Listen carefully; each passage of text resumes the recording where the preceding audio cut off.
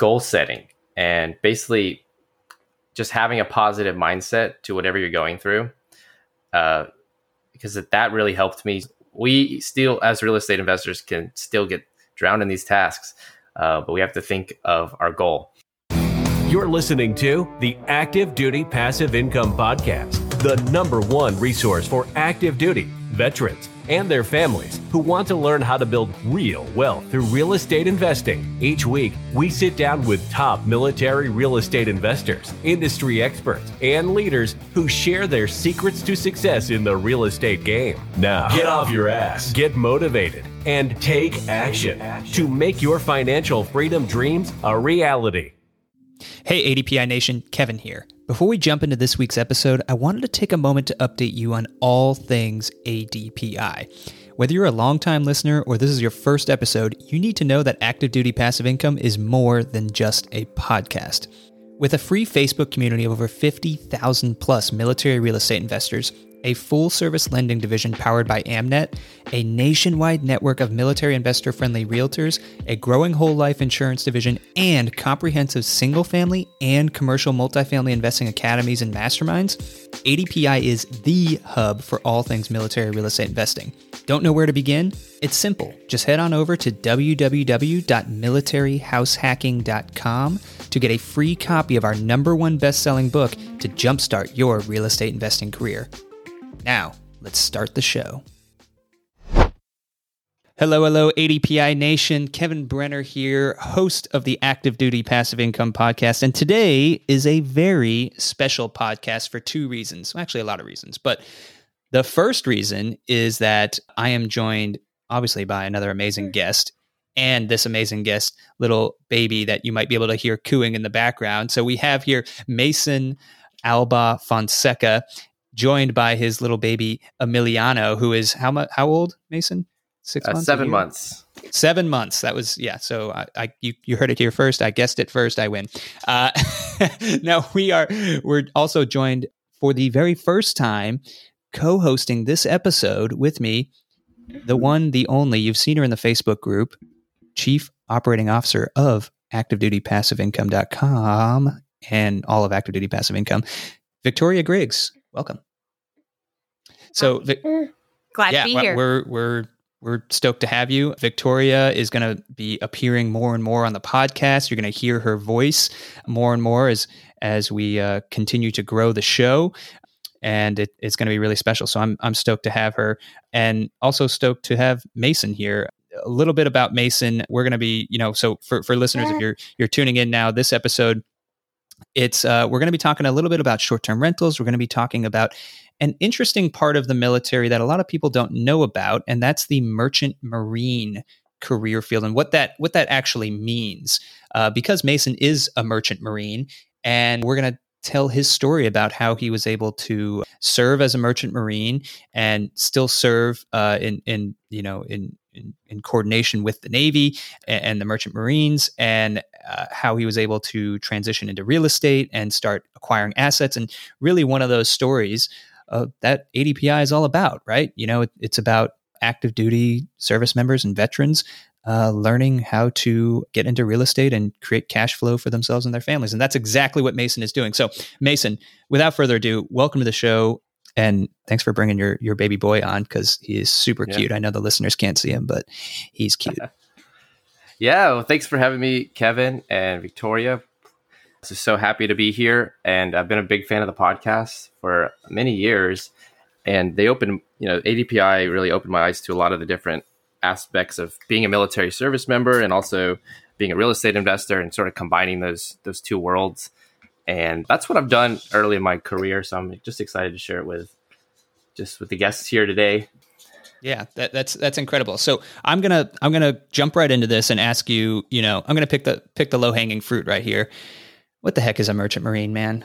I've been in the military for a long time. I don't know what that is. What is that? Can you just explain this to me? Like I'm in the regular Marines. No, that's mean. Like before all the listeners start yelling at me, just explain to me like I am, I have no idea about any of this, and just break it down for me. Yes. So this is a conversation that we have often. So the merchant marine is the industry, and then we are merchant mariners. So oftentimes people get us confused with Marines, right? Semper Fi, all that.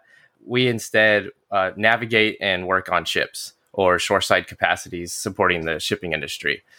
So the Merchant Marine Academy is one of the 5 service academies that you can go to. The interesting thing about it is that you can actually be an active duty officer in any of the 5 services. So you can graduate from there and take a 5-year commitment into the active duty, pipeline, just like a 5-year commitment. And then the other option is being in the Navy Reserve as an IRR. So you're like a really, I don't know how to, I'm trying to break it down to layman's terms, but basically you're supposed to be spending most of your time shipping out, and then you have a 14-day annual ADT requirement. So, right.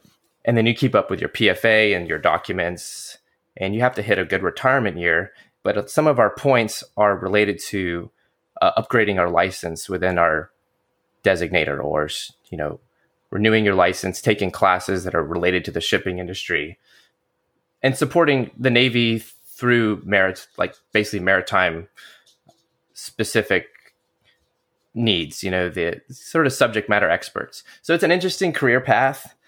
And if you do, while you're at the academy, choose to go active duty in another service, I have plenty of friends that went all different services, and you can do that too. So you can go and you're serving. You're at the Merchant Marine Academy, and I'm picturing this. My brother went to the Air Force Academy, so you're at a military academy, and then when you graduate, in theory, you can have a bunch of different people in all different type of graduation uniforms, or I'm sure you have like a Merchant Marine uniform, but everyone, Army, Marines, Navy, Air Force, but there's also an option to just say, thank you for the degree. I will be a civilian, but I'm just going to be a reservist for 5 years.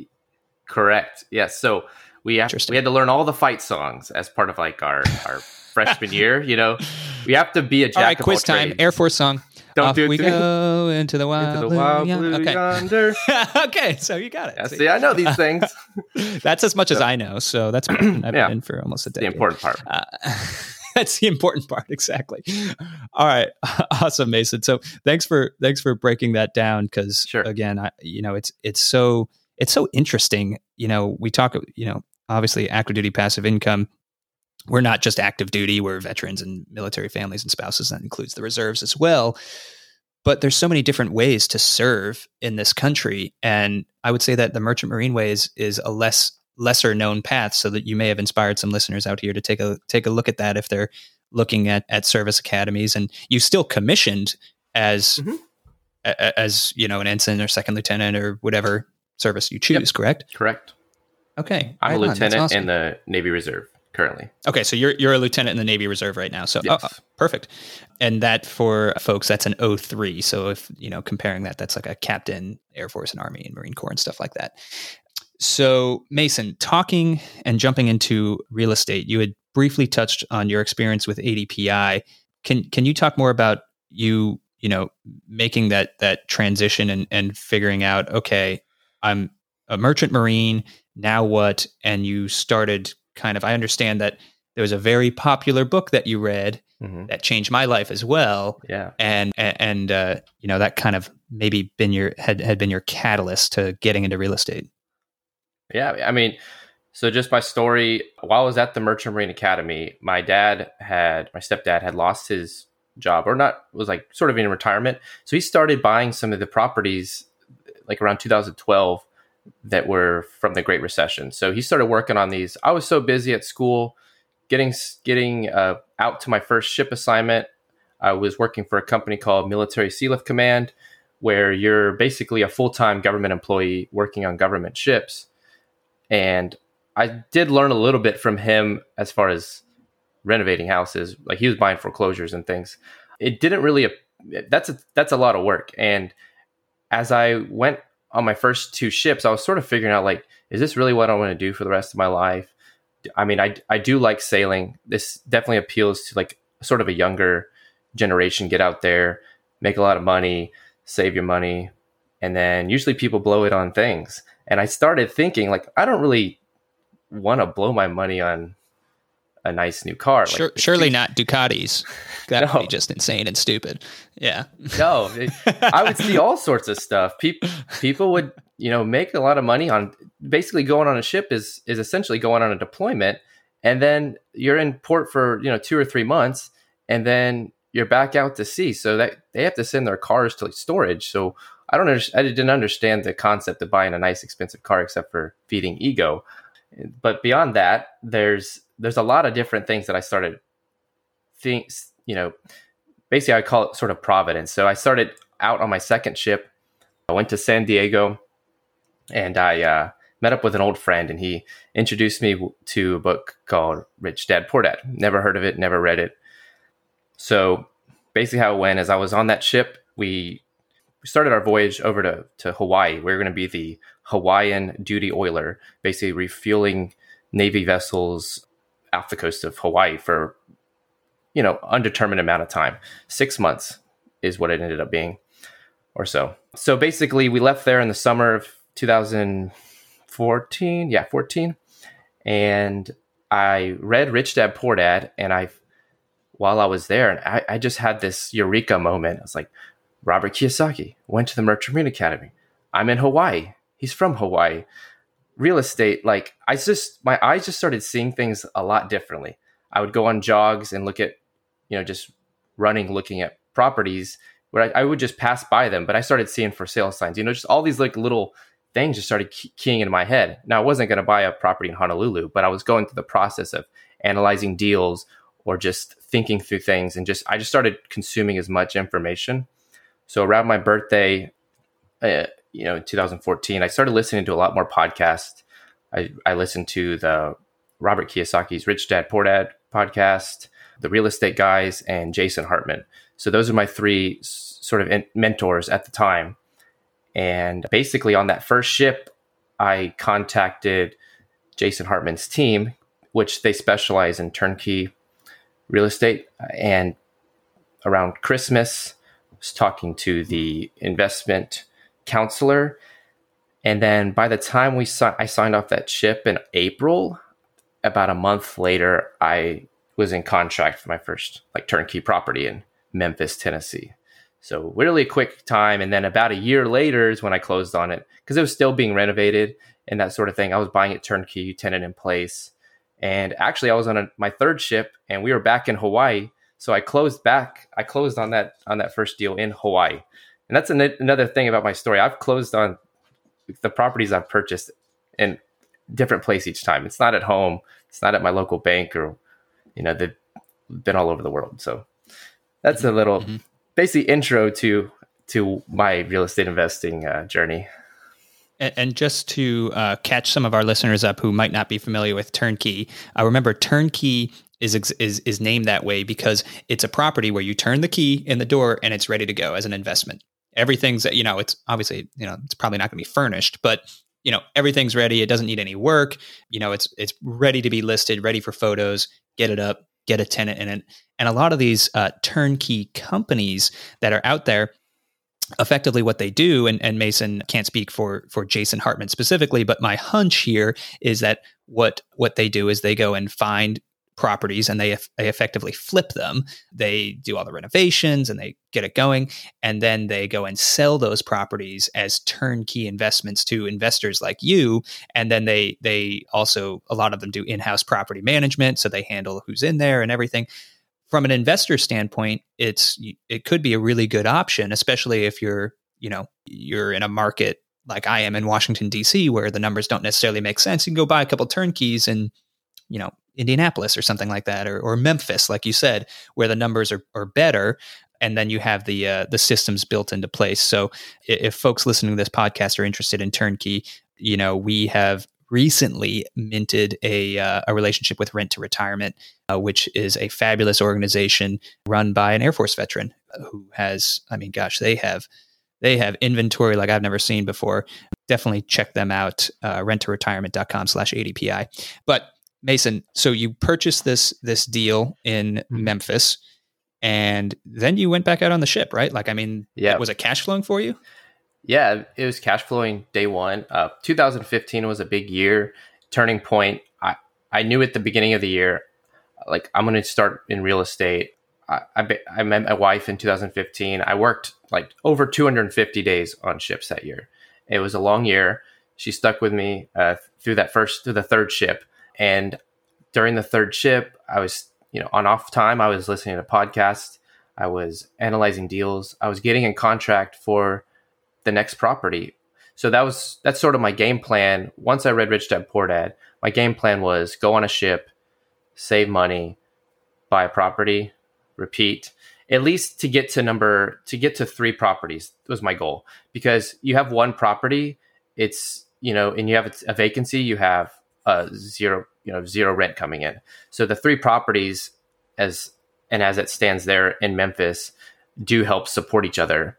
Just for instance, this past month, I had a tree fall on one of my properties during a big ice storm. Okay. So I just got the insurance, claim completed. But the thing is like the other properties rent that came in was able to help with that expense. It was, initially through the property management portal, because they're just going to show a debt of say like $3,700 or something. It was pretty big. But the rents is covering for that, and so I had to make a little contribution on the front end. But that's the key, really, to get number one, and then try to get to number three was my game plan. And I do recommend that for some of my investor friends who are wanting to get started. And I've helped a number of my friends who are in the merchant marine industry, Navy classmates of mine start this process well with at least property number one, and using the same system I have. Yeah. And it's also interesting when you talk about properties at scale, the other benefit too is usually you get lower property management fees. I mean, if you have one single family deal property, you're probably paying 8 to 10% per month. But I can tell you for my quadplexes in Savannah, because I have two of them under the same management company, that's 8 units, they charge me between 6 and 7%, which is, great, economies of scale. Yeah. So it's wonderful there as well. So, you got a couple of these properties, Mason, and, you met your wife, you were underway for an incredible, almost 3/4 of the year, it sounded like, and come back and buying properties. But at some point you kind of switched jobs, no? Right. So I worked for a military Sea Lift Command for much of the first part of my career, strictly because, I enjoyed the work. I wanted to be in a consistent income sort of, job. And this is probably a good time to break down. So like when you graduate, you can go into, sort of the similar path I did, working for the company called Military Sea Lift Command, where you're a full-time government employee. The other option, the more typical laid-back option, is what I'm actually am now, which is the basically contract mariner, or you work for a union. So it's a more flexible schedule, and you typically work on government contracted vessels or commercial vessels. Your tankers, your container ships, your roll-on, roll-off vehicles that are bringing goods to us day in and day out. And then the other one is a company mariner. So say you work for Exxon, you're a full-time company employee. You can go work shoreside. You stay within that company purview. Typically oil companies and like offshore vessels do that. So that's just a little breakdown of where I was. So I started in this avenue. And then as my wife and I wanted to get married, have kids, I wanted to go to the more flexible option. And at that time, I had built up at least 3 properties with cash flow. And, part of that is you have to manage your expenses, like sort of optimize your expenses. Because even though you're out on deployment or out on a ship assignment, you do want to like not get your expenses too high so that when you come home, you're like forced to go out to sea again. And that was a thing, basically a reoccurring theme I was seeing in my industry. So and a bosun once told me, never live off your overtime. So that was some sage advice. And it was also around the same time that I was reading and learning. So in 2020 is when COVID happened, obviously. And I was taking courses to upgrade my license. I'm currently a second mate, which is essentially a navigator in Navy SWO terms. So when we're talking a commercial ship, it's like a fewer number of people on the bridge of a ship. It's usually 2 or 3 people. So you have to take all these courses because you have to do a lot of jobs while you're on the bridge of the ship. There's not a person that handles each thing, so you have to literally know everything. So a lot of courses. I took like around 9 weeks of courses because I was going to upgrade my license to be a chief mate captain. Came home from the training, COVID happened, and prior to me going on training, we moved into a triplex, and we were house hacking it. After learning what you all at ADPI were doing, I tried to do it myself. So I was analyzing deals in San Antonio. That's where we live, basically our local market. And so we did. So we house hacked through COVID. This triplex basically had low overhead. And I was finding ways to optimize the property because the previous owners, had low rents. They had, some delinquent tenants. So It's basically an old house that's split in 2, and then there's a cottage unit in the back.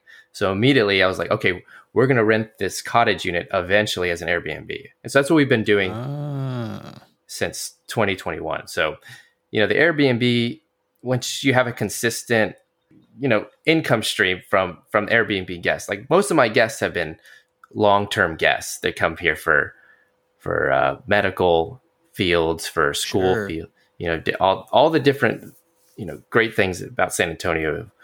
People need to come here and work in those fields. So I like providing the cottage there. And if I was to long-term basically rent it, I would make half.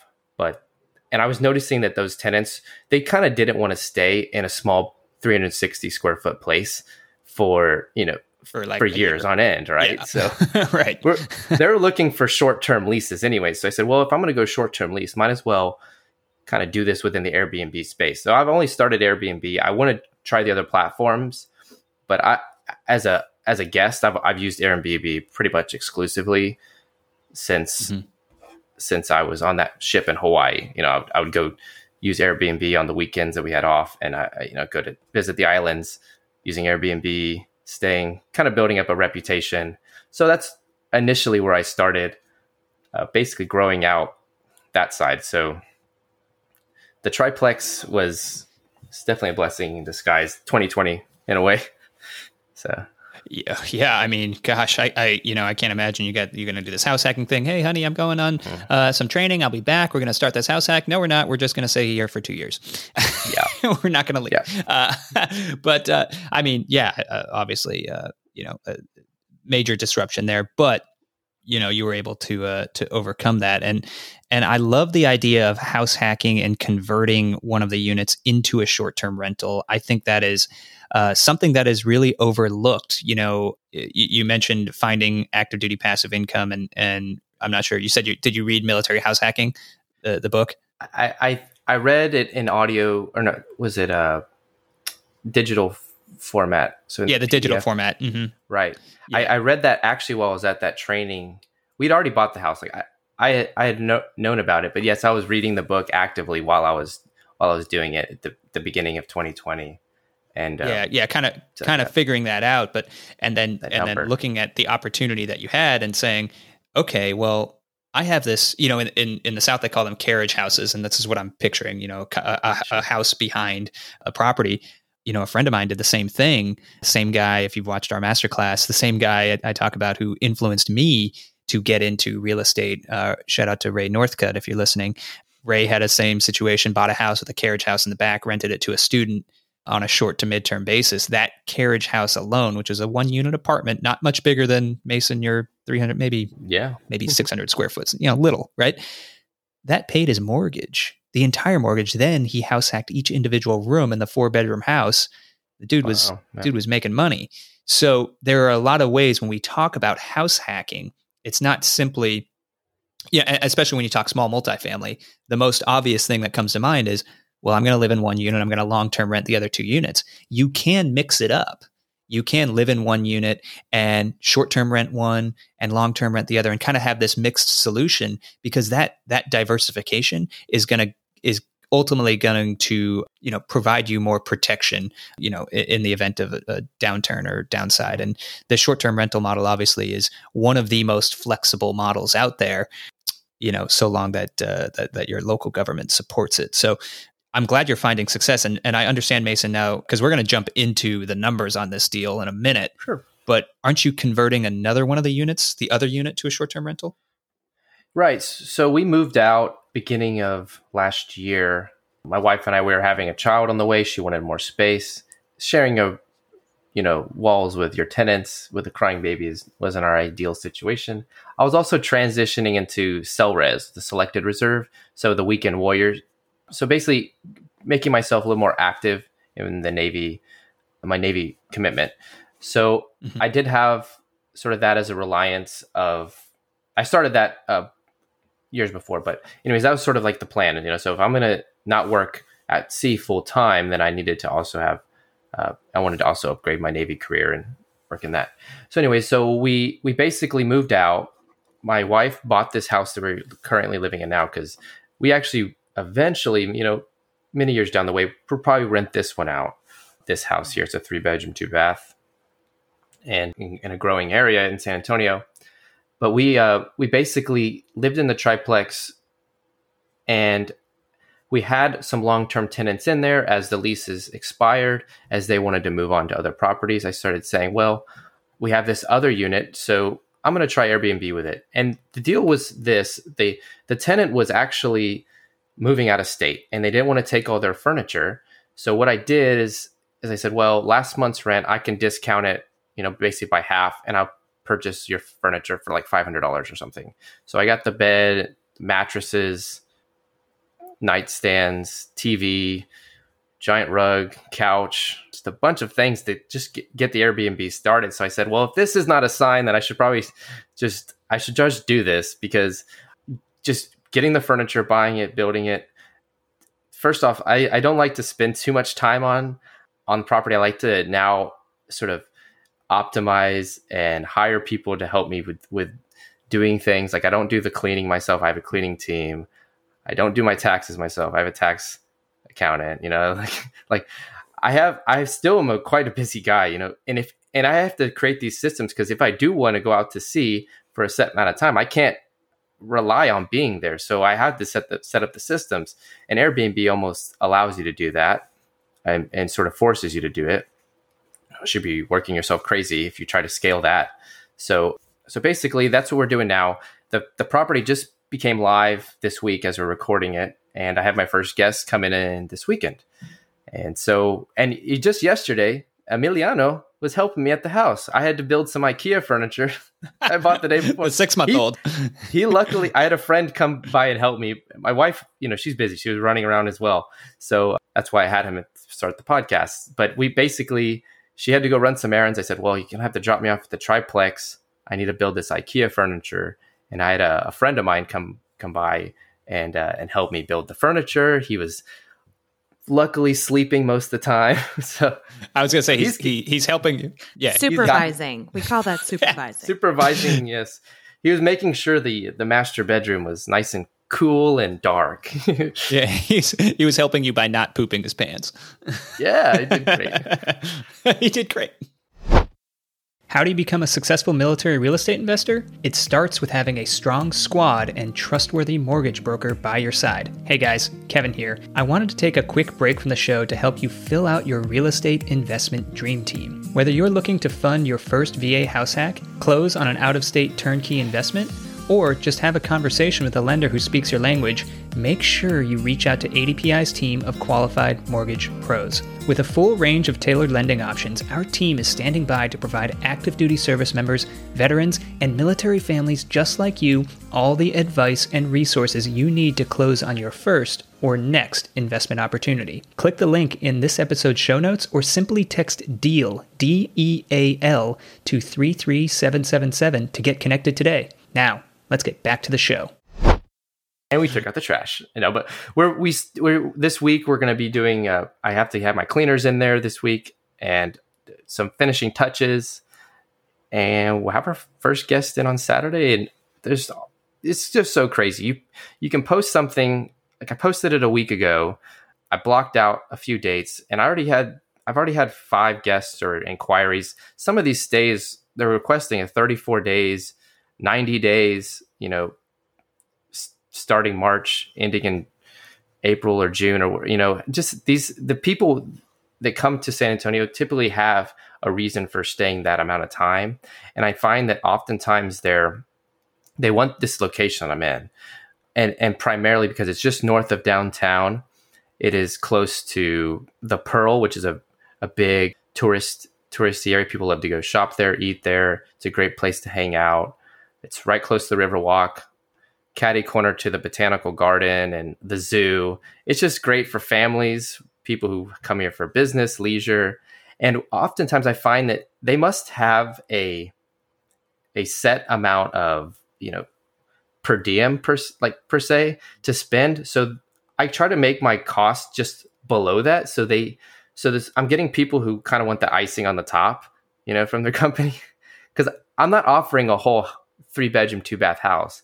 I'm sort of offering a niche in my market, which is the 1 or 2 person place while they work. And I do allow pets. I notice a lot of people in my area don't allow pets at their places. And I got to say, easily 70% of these guests request a pet, a small pet. Like I have a guest right now, she has a cat. And I'm like, cat's fine, but there's a pet fee. And Airbnb recently added the pet fee option. So I have them pay the pet fee at the booking. And then as they stay for longer, I add an additional cleaning fee for like a reoccurring monthly fee for the pet. So, and they're open to it. People want to travel with their pets, and I allow them to do that, and they can work here. And it's just a great place to have, kind of as you're like center in San Antonio. Just the location is so great. And as soon as we bought the place, I'm like, we're going to Airbnb this place someday. We're going to live in it first, but this is too good to pass up. We've got a great deal. I'd love to hop in real quick and actually go back to something you said earlier, which was just about your whole plan to house hack. And I have a question for you for other people out there that might want to know. During the year of COVID, when you house hacked, how far ahead financially do you feel like that got you? Well, so I used the forbearance options. So initially it helped me. Actually, the reason why I took the forbearance plans is because I had expenses from not only that property and its renovation, and also the other properties. I had some water heaters to replace. An AC unit broke on me that year. So I kept par, but I had a lot of expenses because of repairs. So if I had not done that and we continued to rent, I mean, yeah, we would be going down, $1,300 a month to pay for our, let's say, the place we rented or lived in previously. So it didn't get me as well ahead as I hoped, because I did want to go out that year, go to sea during the summer, and continue my classwork to be a captain. But I didn't end up doing that. I had my hands full with the COVID restrictions, and but it did keep me from going too far back. It does. Yeah. Right. It does sound like, regardless, it helped you mitigate some of the risk of other properties. Right. And be able to weather that storm, which, when everyone has to make that choice about getting rentals, whether it's turnkeys or house hacking, risk is part of it. And making balanced choices that put you in a place where you're not taking on too much risk is a positive thing. Yes. So, Vic, awesome. I'm glad you were able to. Vic, that's a great point, because Mason, I also took forbearance on one of my quads. Mm-hmm. And, when COVID hit, I had,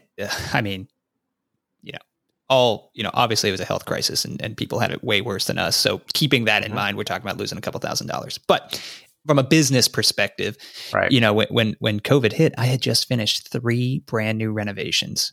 Yeah, I remember your story. Going live in March. Yeah, and I was like, crap. And, what happened was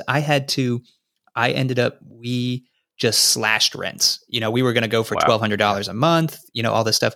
I think we had people in there for $930, and it's literally my manager today or yesterday emailed me and said, hey, the guy who was at $930 countered at $1,100 a month. Like, he wants to stay for $1,100 a month. And now we have these rents back up to market, Wow. but I took the forbearance options for the same reason, to help cover down on some expenses. We took it for 6 months. We paid everything back, no problem.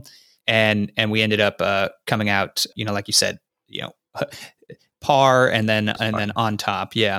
But I'd love to briefly dive into the numbers on this triplex to give folks an idea of what deals look like and how you creatively made it work from a cash flow perspective. So I'll ask you some lightning questions here, and we'll dig in. You ready? Yes. Let's see. Okay. If I can answer. All right. Well, yeah, and they don't have to be super exact, so don't sweat it. I'm not actually fact checking you. Okay. All right. So triplex in San Antonio, purchase price. $320,000. Somewhere thereabouts. Okay, $320,000, and your mortgage on this. So your principal, interest, taxes, and insurance. What was your monthly payment looking like? So my monthly payment, so it's gone up a little bit because we have increasing property taxes here. That's a constant battle. But sure. Here in Texas, so basically how it looks is $2,054.20 per month right now. I think initially it started as like $1,800 a month. Okay. So for underwriting perspective, when you're looking to purchase a deal, let's keep it at $1,800, because that's what your mind's at, right? But it's a good point that you bring up, that make sure that you're factoring in regular tax increases. And if you're using the ADPI calculator to do that, there's an option to gradually increase your taxes because taxes typically always go up. Yeah. Mm-hmm. Yes. A point to that too, because I noticed this with my parents. They own property here in San Antonio, but they're really reluctant to raise the rent. So they're constantly having to fight with the tax assessor board. But if they would just do like a small 2% increase each year, it does all the difference. Just over time, incremental increases. That way you don't need to make a giant increase whenever, you have a tenant in there for $900 a month. And then you say, well, taxes really increased, so we need to go to $110. And they're, what? $200? Where'd that come from? So you do it incrementally. Yeah, and there's a lesson in there too about running a business and keeping emotions out of it. Your rental property is your business, and you got to treat it like that. And that's why sometimes third party management is great, because they can be the bad guy. And you can even here's a one quick hack before I continue the deep dive. Even if you are an owner of the property and you go and your tenant is like complaining about the rent or something, when you're talking to that tenant, you can say, well, let me talk to the owners. Yep. They don't know. They don't have to know. And you can go and just, kind of shield yourself. And the point I'm trying to make here is that I've heard investors doing that in the past. I'm a big believer in third-party property management. But anyway, so bought it for $320. A mortgage payment on this about $2,000 or $1,800. It's a triplex. The plan was you're going to live in it. So what was going to be your rent roll on that, on the other two units? So I had to assume it the way it was, which was $950 and $650, I believe, is what I got it at. But that the person in the small cottage was delinquent, and I said, "Well, you didn't pay the rent, so we basically had them move out within 30 days." And she had like cats and all this stuff. It was a big expense, so we ended up getting that rented. I think first we were around $700, and then $950. We kept the current tenants in there for a while. So we were keeping. So once the lease renewal came up, we had it so that it would at least cover our mortgage, and with the intent that we were going to be living in there, making renovations while we were there. We renovated our side. It's quite nice. So we did get a new tenant the following November. So she was at $970, and then the guy in the back moved out. So we ended up sort of incrementally increasing the rent. Also, I did this interesting thing, which this could be part of I don't know if this is just specific to this house. So it's an old house, and we found out there's only one internet router. So it was in our unit. So we actually had to create a Wi-Fi system So we added an extra expense for like a Wi-Fi expense for the tenants. And they're saying, well, this is great. I would otherwise have to pay $70. And we said, well, tag it on there for $30 or I forget what it was. We've increased it slightly. So you kind of kept the Wi-Fi like a mesh network, and yes, we meshed it. Brought them in, but you charged them like a Wi-Fi access fee, pretty much. Yes. Huh. So, and then we had to pay for the whole water bill. It's not set up where you can divide that. So the water bill, we said the water bill's built in. We actually we have a security system. So we added little bonuses to their rent to cover the expense. My wife really wanted a security system when we first moved in. Just, I don't know, first time having a house together. And so basically we passed those expenses on through to the tenants. And now, the idea that we were going to go Airbnb, we said, well, having the mesh network is something we're going to have set up anyways. Having security system is great too, because I can know when the door is open and close. I can set the security system from my phone. So, we were thinking ahead to moving forward with this property to do Airbnb. So we basically have optimized the rents, but then sort of added these add-ons that the tenants had while they were there. And yeah, I love that. So when we look at the numbers here, you got in and you effectively, your mortgage was about $1,800, and it sounds like you were able to cover down on your mortgage payment, which is an ideal house hack. I mean, for people looking to house hack, listening to this podcast right now, that's kind of what you want. You're very rarely, I would say, it's not impossible, but rarely are you gonna like bring home a sweet cash flow check while house hacking. Yeah. I mean, it's not impossible, but it's more rare. But the cool part is that you're living for free, and you have your other income coming in from whatever, real estate, your job, whatever. Yeah, anything that you would be spending on your living expenses, rent, mortgage, that's going to save and snowball into another property, into renovations on that property if you're preparing for an Airbnb. And that's my question.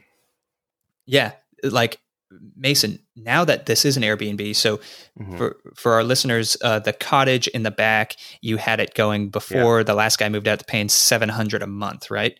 What's your projections? $750 a month. That's fine. Yeah. Yeah. So, what's your projected revenue on the monthly model for Airbnb? I don't know if there's a correct way to do Airbnb projections, but what I'm doing currently is I'm taking my lowest rate, which let's say the cottage lowest rate is $55 a night, and I'll take that, multiply it by 20, and so that comes out to $1,100. Now the current guest I have in there is staying for like 100 days right now, so I'm making something like $1,400 a month. So the ideal number I came up with was I want to make double what I would have as a long-term tenant in there. I think the cap for that cottage is like around $750. I was about to go $800 because the area is, just like I said, so great, and it's so cute. It's like it was already built that way. Like we did some renovations and removed some things, and we've constantly improved. And that's what we did with, rather than paying our money to pay rent, we were doing things for the triplex, like renovated the whole backyard, renovated some of the units, new paint, stained the floors. These are natural wood floors. This is like an old house. So it's really got this like unique charm to it. So the $1,000 a month or so we would put in rent, we were sort of saying, okay, this project while we were at home. So the cottage, I project now, let's just say 1,100. The new unit, it's basically a 2-bedroom, 1 bath. It's let's just say $1,500 a month, because I'm having that at $75 a night. And then we actually have the unit we used to live in. It's long-term rented for $1,000 a month right now. It could go higher. But I have, the guy who did renovations for us, he needed a place to have a center of operations, and he really liked our old house that he worked on. So he's in there right now, sort of running. He's rarely there, so it's kind of like an office room almost. It's an office, but it's not commercial. Sure. So to avoid any issues, but basically, it's a place where he needs to he's a designer, so he has some of his material there and desks and just like a center place so that he can go and operate from. And so basically, if we look at all of those simplistic numbers, that's $3,600 minus the principal, mortgage, and taxes. So we're looking like $1,550 cash flow in an ideal environment using the 20-day model for Airbnb projection. Yeah, and then you want to save some for some CapEx, vacancy is built into the Airbnb model already, so that's great. Mm-hmm. But you're doing self-managing on this, so maybe save an extra $300 to $400. Long story short, you converted, when you were living there, a break-even house hack, which is a great deal, living for free, into something that's giving you about $1,100, $1,200 a month, by simply being creative in your space and kind of meeting the market demand there. So that's really, really cool. And of course, if you have people coming in that are staying for 90 days or 30 days at a time, you're getting 100% occupancy, right. So you're pumping that cash flow higher and higher. And it's really, really cool. And there's so many amazing tools that I've learned in the short-term rental industry to maximize cash flow and reduce vacancy and all of this stuff. So, we could talk about that forever, but unfortunately we are running a bit short on time, Mason. Thank you so much for breaking that down, though. That was amazing. Yeah. Thank you. Yeah. It's a great unit. And there's actually pay-for-use washer and dryers there too. So I get some quarter cash flow too. Okay. That's great. That's just another way. That's just another creative way to create income on a property. So that's really cool. So when we're looking at, we kind of talked short-term rental, and I think the best thing to do right now, Mason, is jump right into the bonus round, because we got to hear about the bonus round. Do it. So in this, because I am joined by Victoria, we're going to have not just me asking the questions, but Victoria is going to jump in and ask the questions. But I will do the first one. And Victoria, if you don't have the questions, they are in the document there that you have. Okay, you got the thumbs up. Okay, so question number 1, bonus round, Mason. What book or software has really been crushing it for you lately? So one of my favorite books is The Cash Flow Quadrant. After reading Rich Dad Poor Dad, that one changed my aspect on how I'm going to move forward. Initially, I was using Jason Hartman's property tracker software, and so there's a free version. You can use that. I don't usually use it as much nowadays. So I don't buy turnkey. I haven't been buying turnkey that much lately. I've been working on Airbnb, so that's what we're doing. That's what I would recommend for at least beginning investors. Some standardized property tracking software, and maybe you all offer some as well. Yeah, no, I think we love books to get people started to build that foundation. Books, podcasts, different educational stuff, and then when you're ready to take that step and become an action taker, obviously you can join our community, join our masterminds, multifamily, single family. If you want to learn all about that stuff, all you got to do is go to activedutypassiveincome.com/resources to get that figured out. And of course, if you haven't gotten our book yet, you're listening to this podcast and said, ADPI has a book. Yes, we have a book. We have a best-selling book. And you can get it totally 100%, 1,000,000% for free. Go to militaryhousehacking.com, www.militaryhousehacking.com. All right, Vic, you're up. Question 2. Gotcha. Well, so I know you mentioned it at the beginning that when you first started reading, you started connecting dots between yourself and what you were reading, who you were reading, and realized that there were so many possibilities out there. Besides some of the books that you've read, who is your biggest hero? So I like to say that, first off, I don't like to put people on pedestals, but I do have some emphasis on basically specific people throughout my life that have helped me and just shown up at the right time. They know who they are. I think it's just sort of a growing relationship with my heroes. I do have a very important and mentor currently. His name is Craig Horton. He lives in Medford, Oregon. I just met him for the first time earlier this year, actually, but we've been pen pals since about 2018, 17. And he's really taken me under his wing. We communicate a lot. So currently he's one of my biggest heroes. Yeah. That's awesome. That is incredible. That's phenomenal. Yeah, it's super important, guys, to have mentors out there. And we talk about how to find mentors and all of this stuff. And the number one way, Mason, I'm sure you can agree, is just finding a way to add value to those people's lives. Mm-hmm. Life is not a series of transactions. relationships are not transactional; they should be transformational. And figuring that out is hopefully an epiphany moment for some listeners out there right now. Yeah. Question number 3, lightening this up a little bit, Mason. What do you like to do for fun? All right, let's lighten it up. I do love to run marathons. I've ran 9 marathons. I know it sounds crazy that some people like running. That is crazy. But that's what cars are for. That's what I tell my wife. Yeah. I started running with a friend in college, and I just kept up with it. And I have a marathon I'm running later this year. Finally, I had some marathons canceled because of COVID, so rescheduled them. I'm running for St. Jude's in the Savannah Marathon. Also for Real Casual. Savannah, Georgia. Yes. Maybe I'll come visit your properties. Maybe. Make sure they're still there. Yeah.